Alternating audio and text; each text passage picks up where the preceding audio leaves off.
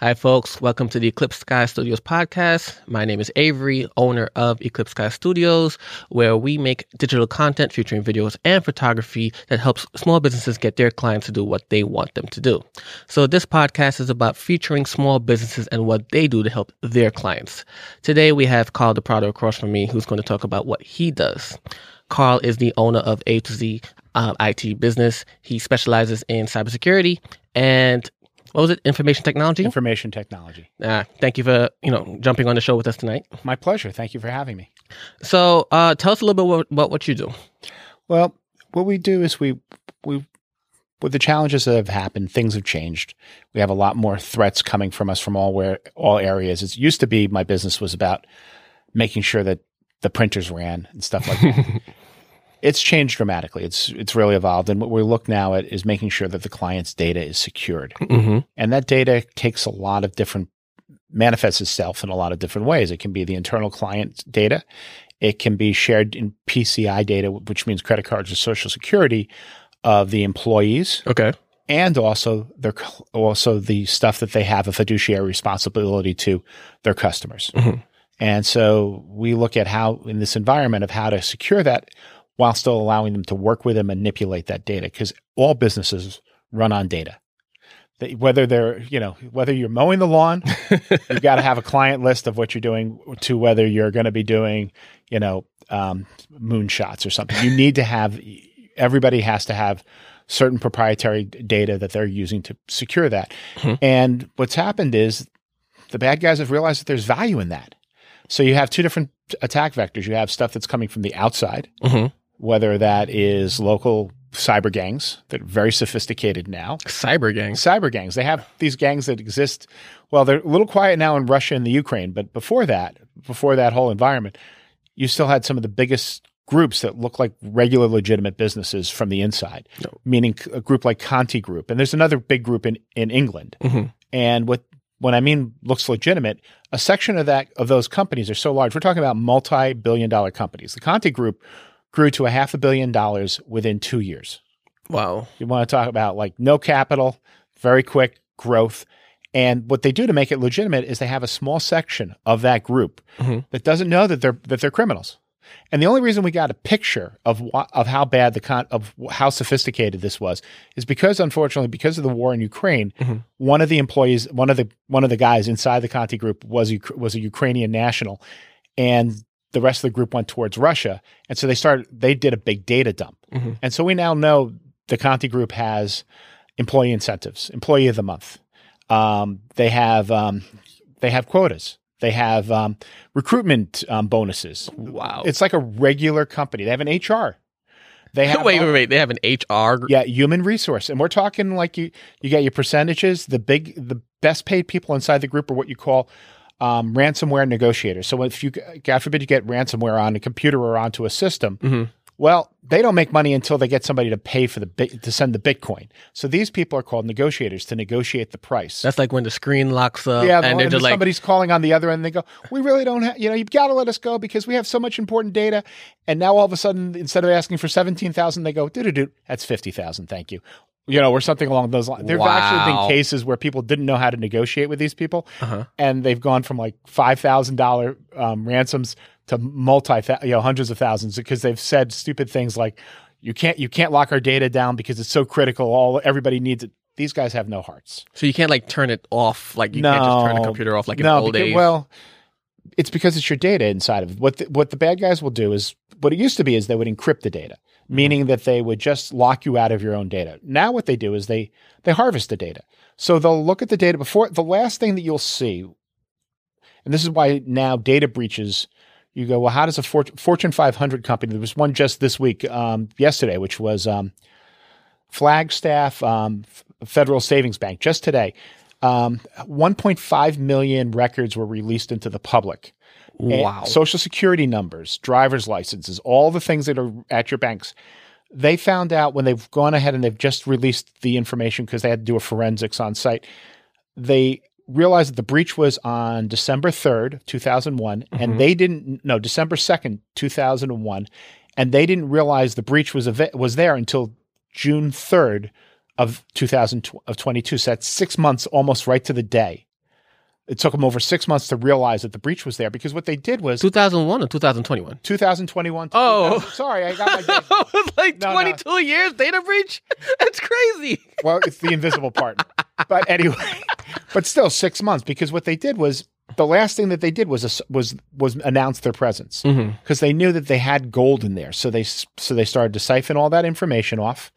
They started to resell all of that, because they had social security numbers. They go out to the black market. These things are great because nobody knows that they've been breached. So all of a sudden people start, they talk about your identity theft. This is how it comes from.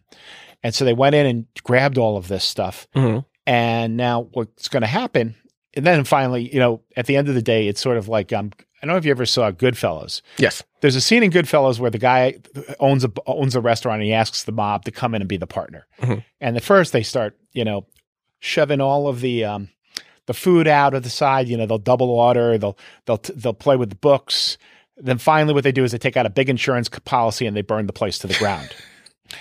And that's kind of what ransomware is. By the time you notice the ransomware has been attacked, that's the last thing, because there's nothing else to grab from the data. They've already taken all of the stuff out. They've picked it dry. And so at that point, though, the business still needs to operate. So the ransomware can really shut down all your operations. So that can be, there's a school in Illinois called Lincoln University. It was I heard about that. Incredible. This is one of the oldest schools, 150 years old. This is a school that was serving the community in Chicago area, and what was it? They had survived floods, fires, the Depression, COVID. There was another outbreak, the Spanish flu, which took out half of the population. Incredible loss, wars. And if you go to their website now, you go to Lincoln College, it'll announce that they had a breach and they shut down everything. They couldn't raise funds. They couldn't enroll their students. They couldn't do any of the operations. They were locked out for 6 months. And even though they've gotten government grants, as of currently, the last time I looked was a week or two ago. So I'm hoping maybe they pull out, because I think the reason they still have it there is that they're trying to get more money to reopen this, which would be great for the community. But unfortunately, it took them over 6 months to restore the data, and they just said we're closed right now, even though they've had all this type of intervention. And so that's what happens with the ransomware. It really just breaks down your operations. And so that's where it's not just one computer. What will happen is if it gets onto one computer inside of a network, that's the reason why we call it a virus. If you think of like a kid in a kindergarten class and they get a bug, that bug goes to all the other kids because they have poor immunity. So that's the problem, is once they get into one system, what they'll start to do is they move what we call laterally. They'll start to go into all the other computers and look for all the systems to go in through and basically open up door. It's like they've gotten access into the system. And once they do that, they'll sit low and they'll just start to slowly get credentials over time. They may not. So the days of like getting that pop-up and that warning that you have a virus, you don't see it. And a lot of times what they're doing is they're using the tools that you already have and they're weaponizing them against you. So you don't even know that they're in, because the new stuff, they're no longer using, they're not loading a package that you would normally see or be able to detect. What they're doing is they're getting your credentials from XYZ sources, and then they're using those to come in and to infiltrate your systems. So what you're telling me is my antivirus is not going to help me right now? I hate to say Why did I pay so much for Norton? I really didn't, but still. I'm glad you did. I'm really glad. No, Norton, unfortunately, it gives you a false sense of security. McAfee, the same thing. The way antivirus has historically worked is what you would do is you'd create what we call VMs, which are virtual machines. You could run thousands of them on a server, and then they would proceed to be what we call honeypots. They would be little spots that would catch the viruses, and they were designed to pick up all the known threats that were out there. And so every day, what happens, you have these large databases and they'd analyze and go, okay, this is our list. We're going to build a list, and we're going to say, if any of these things are on the list, the antivirus is going to stop them right there. So in theory, it works great. You know the bad, get off this list. Your antivirus updates daily. If it updates, picks this up and goes, oh, well, that's on the list. Here's the problem. If it's not on the list, it doesn't stop it. So think of it like a security guard and somebody walks into the building and they've got the black mask on, they've got the crowbar, they've got a little wagon, they might be carrying some dynamite and drills, but they're not on the list, so the guard lets them through. Wow! So they have to know it exists. Well, they'd have to know behavior now. So the new stuff is going to what we call there's a few different technologies. We call it EDMR, which means MDR, monitor, detect, and resolve, which means that you monitor the systems. You're not looking for particular data, but you're looking for certain behaviors. So, for example, one of the ways something can come through is you get a Word document. Well, a Word document can have embedded inside of its software. Basically, you can program a Word document to act and do a lot of cool things. You may have opened something and said, wow, that's pretty functional. Spreadsheets, the same thing. You can have them hooked into websites and all of this. There's a lot of power inside of that. Wow. But you can also use it as a weapon, like anything else. It's like a hammer can build a house or crush a skull. It's the same thing with the technology. It doesn't have a personality. It's just who's wielding it. So that's why I'm saying that it's not where you need to have particular bad guy viruses, because you can use the good stuff and weaponize it accordingly. And like right now, there was a breach that happened with Microsoft Word where there's an extension to a toolkit that's legitimately been used for years. Well, the problem was that you don't even have to open it. You just can mouse over this and it'll open up a backdoor through what we call a PowerShell command and launch in and basically take over the machine. And you have that silent partner now, who doesn't have to tell you that they're there because you never got any notice. So this is where you have to have a lot of different layers. So the idea of having antivirus by itself as a single solution is not reasonable. You have to have a layered approach. And even with that, one of the ways you can tell when somebody in my business is a liar is when they say you'll never get a virus or you'll never get breached.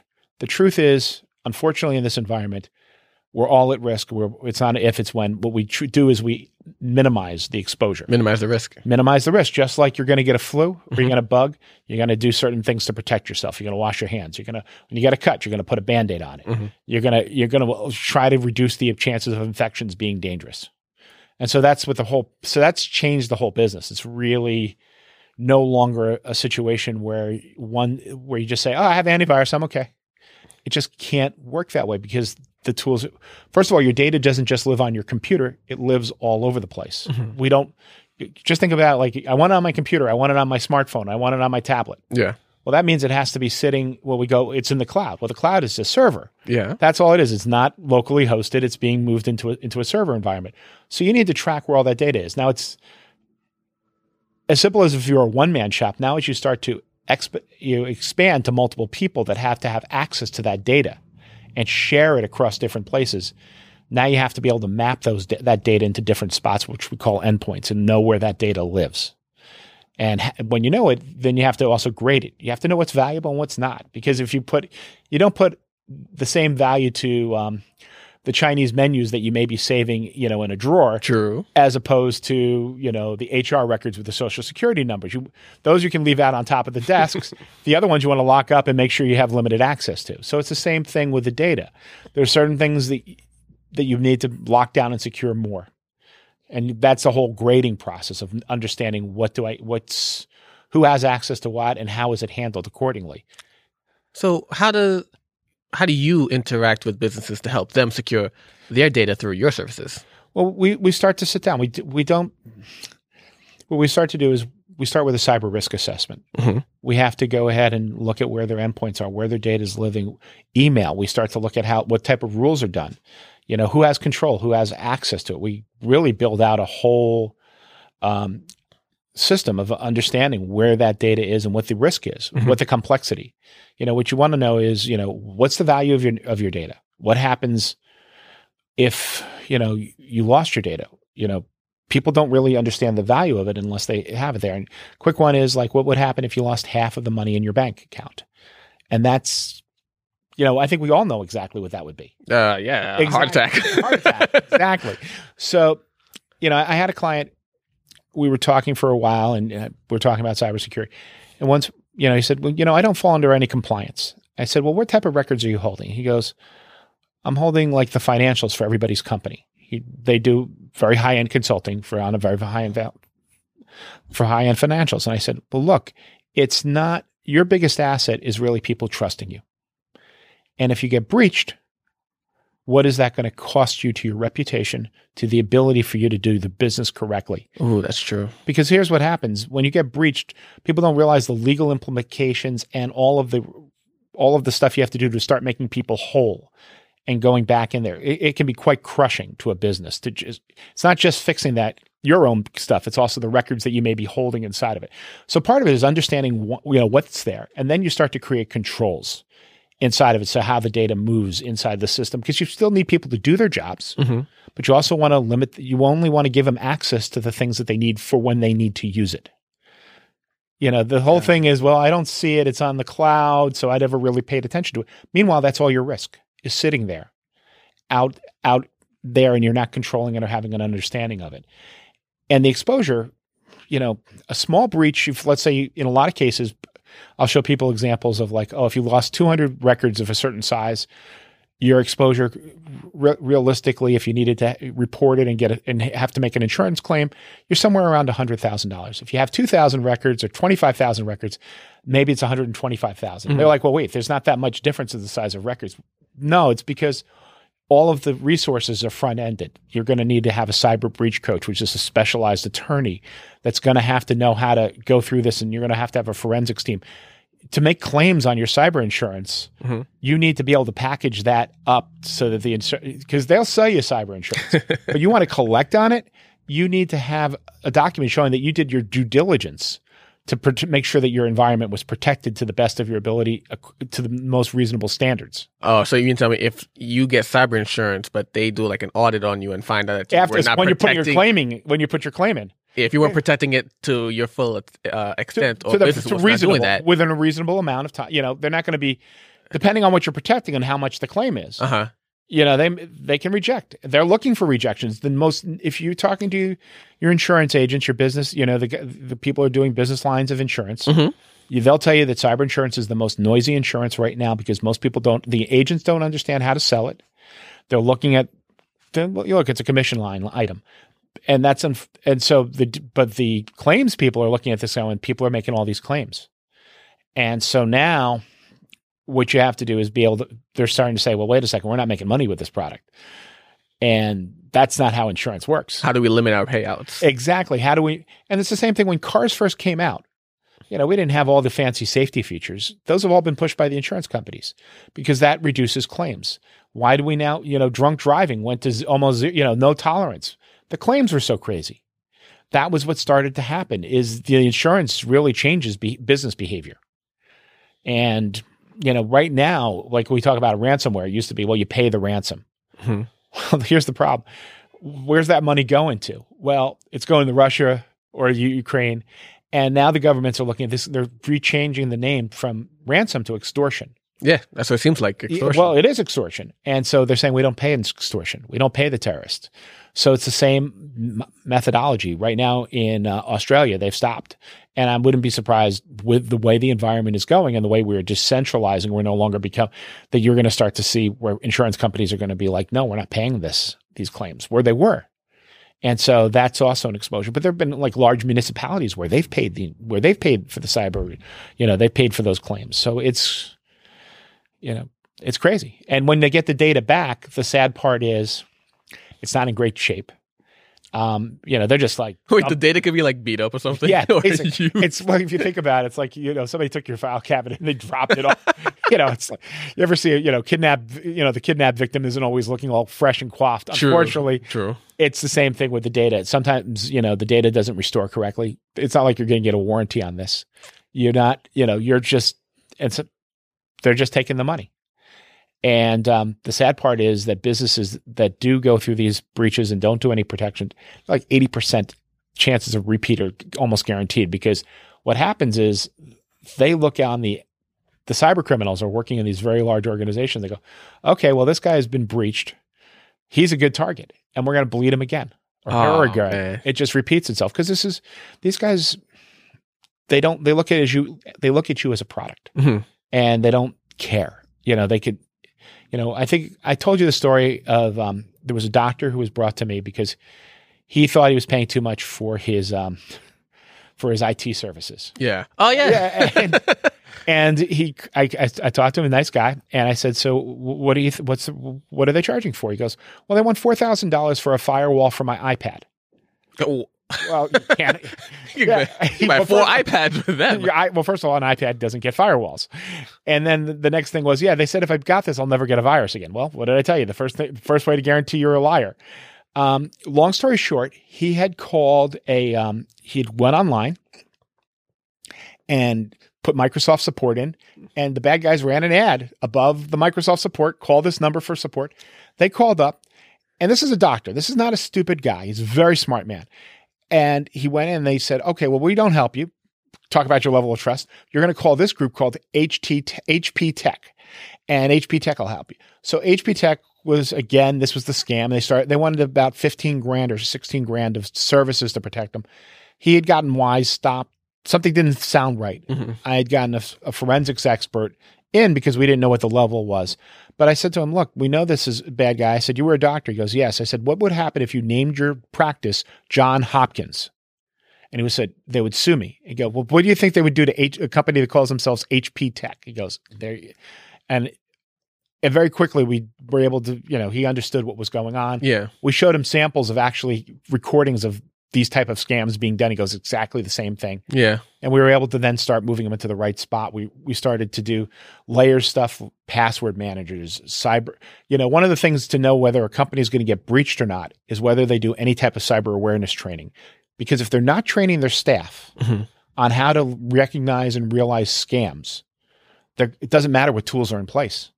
Because a lot of these types of scams are done with soft engineering, meaning confidence schemes. A lot of the emails that go through don't have any payloads. What they're doing is they're trying to imitate people and basically doing the old con game. It's just being done in email form. Is that what's called social hacking? Social hacking. Something like that. When they send you these random emails and they ask you seems like regular questions, but it's designed to get information from you to get into the system. Yeah, it's just something like that. What they're doing is they're pulling pieces of information from a puzzle from different spots mm-hmm. to put the puzzle together. So you may be giving one little piece of information by itself. Doesn't seem like a piece, but when you start to combine it with multiples, they start to be able to learn how to impersonate and to create a new persona that can get in there. There's been so many different cases. The new scam, I'll give you a quick example. New scam that's happening now because of the gas prices are people have been getting emails from being spoofed coming from their bosses or from the HR departments saying, congratulations, because of this burden that's been put upon you, uh-huh. we're sending you a $25 gift card this month. Go here, go to this link to claim it. Who wouldn't click that? Of course. Who would not click that? That's how they're doing it. That's the newest scam. Another, there's just so many different layers that come in. So that's why you have to train your staff because they can be your biggest asset or they can be your biggest liability. Oh man, that's crazy. That reminds me of the Facebook apps that, they seem innocuous and everything like that. Click here to Farmville. Oh gosh, Farmville. They tell you to click on these for the who's your favorite actor? What character would you be? Yeah, exactly. Are they data mining? Yes.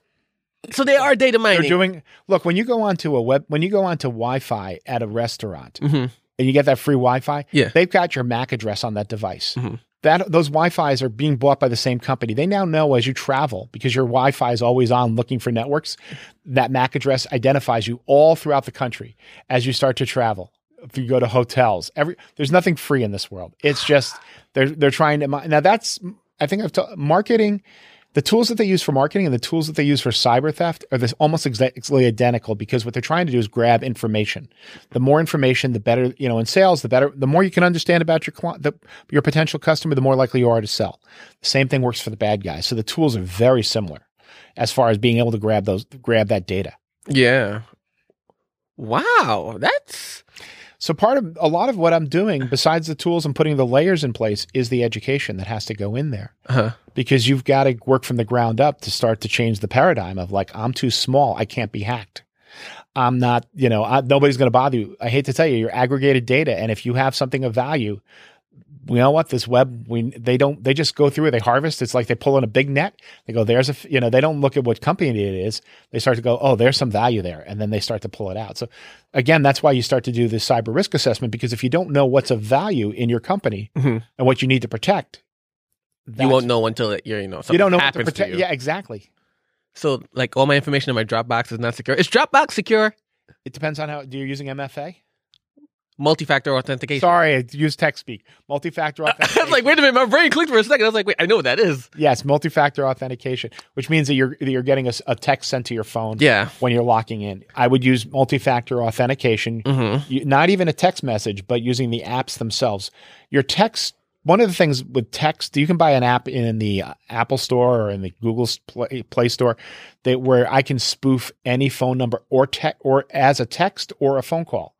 Meaning that I can pretend that if I'm in a large organization that I'm calling from inside the organization. Oh. Or I could be texting and using your boss's phone number as a spoof.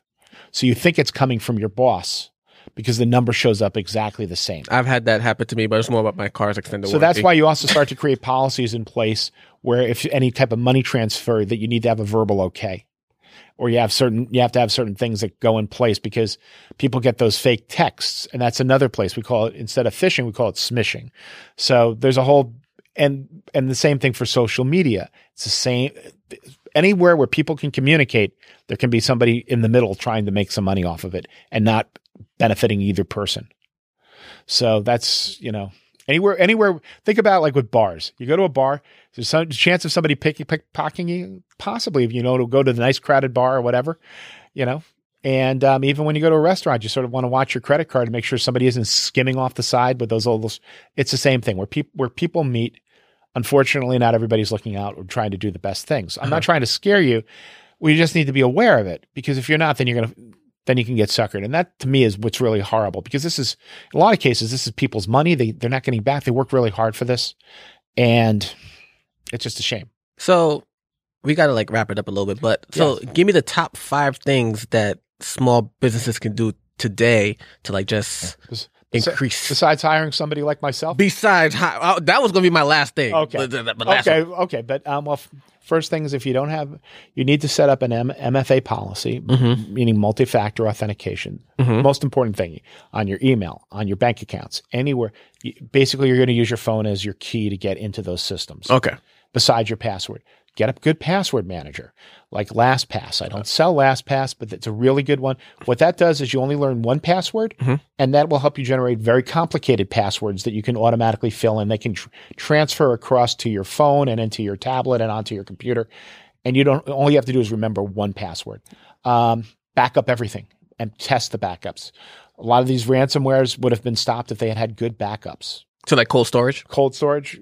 Even if you're using some type of, third party, and that's, for just backing it up, even just do something, because most people don't have anything there, but you also want to test and restore it if you're doing a backup, because the last time you want to figure out if a backup is working is in the middle of a fire. Yeah.